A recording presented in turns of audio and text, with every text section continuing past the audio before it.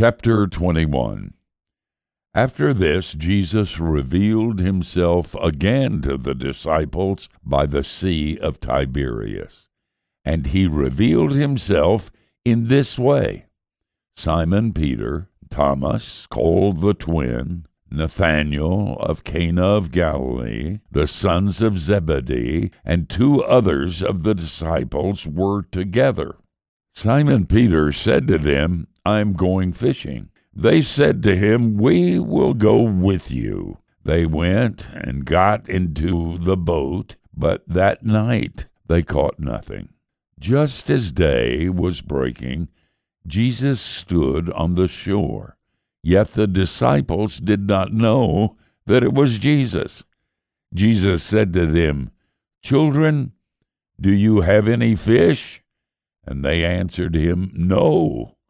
And he said to them, "Cast the net to the right side of the boat, and you'll find some." So they cast it, and now they were not able to haul it in because of the quantity of fish.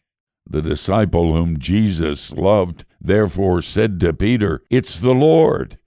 When Simon Peter heard that it was the Lord, he put on his outer garment, for he was stripped for work, and threw himself into the sea. The other disciple came in the boat, dragging the net full of fish, for they were not far from the land, but about 100 yards off. When they got on the land, they saw a charcoal fire in place, with fish laid out on it, and bread. Jesus said to them, "Bring some of the fish you have caught." So Simon Peter went aboard and hauled the net ashore full of large fish, 153 of them. And although there were so many, the net was not torn. Jesus said to them, "Come and have breakfast." Now none of the disciples dared ask him, "Who are you?" They knew it was the Lord. Jesus came and took the bread and gave it to them, and so with the fish.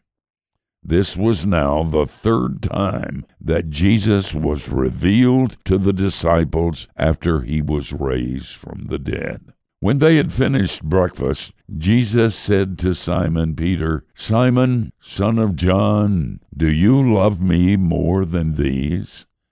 He said to him, "Yes, Lord, you know that I love you." He said to him, "Feed my lambs." Then he said to him a second time, "Simon, son of John, do you love me?"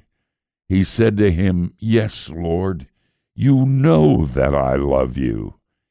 He said to him, "Tend my sheep." He said to him the third time, "Simon, son of John, do you love me?" Peter was grieved because he had said to him the third time, "Do you love me?" And he said to him, "Lord, you know everything. You know that I love you." And Jesus said to him, "Feed my sheep.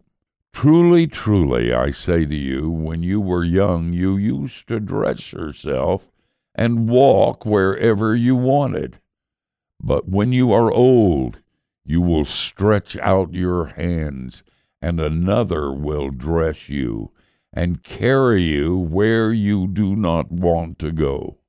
This he said to show by what kind of death he was going to glorify God. And after saying this, he said to him, "Follow me."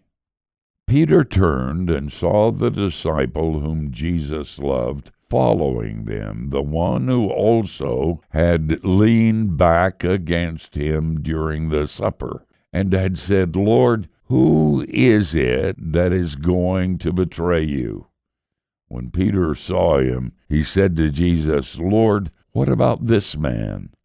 Jesus said to him, "If it is my will that he remain until I come, what is that to you? You follow me."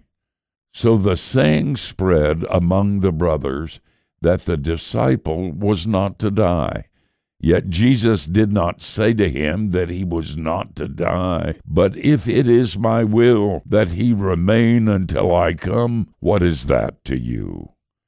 This is the disciple who is bearing witness about these things, and who has written these things, and we know that his testimony is true. Now there are also many other things that Jesus did, were every one of them to be written. I suppose that the world itself could not contain the books that would be written.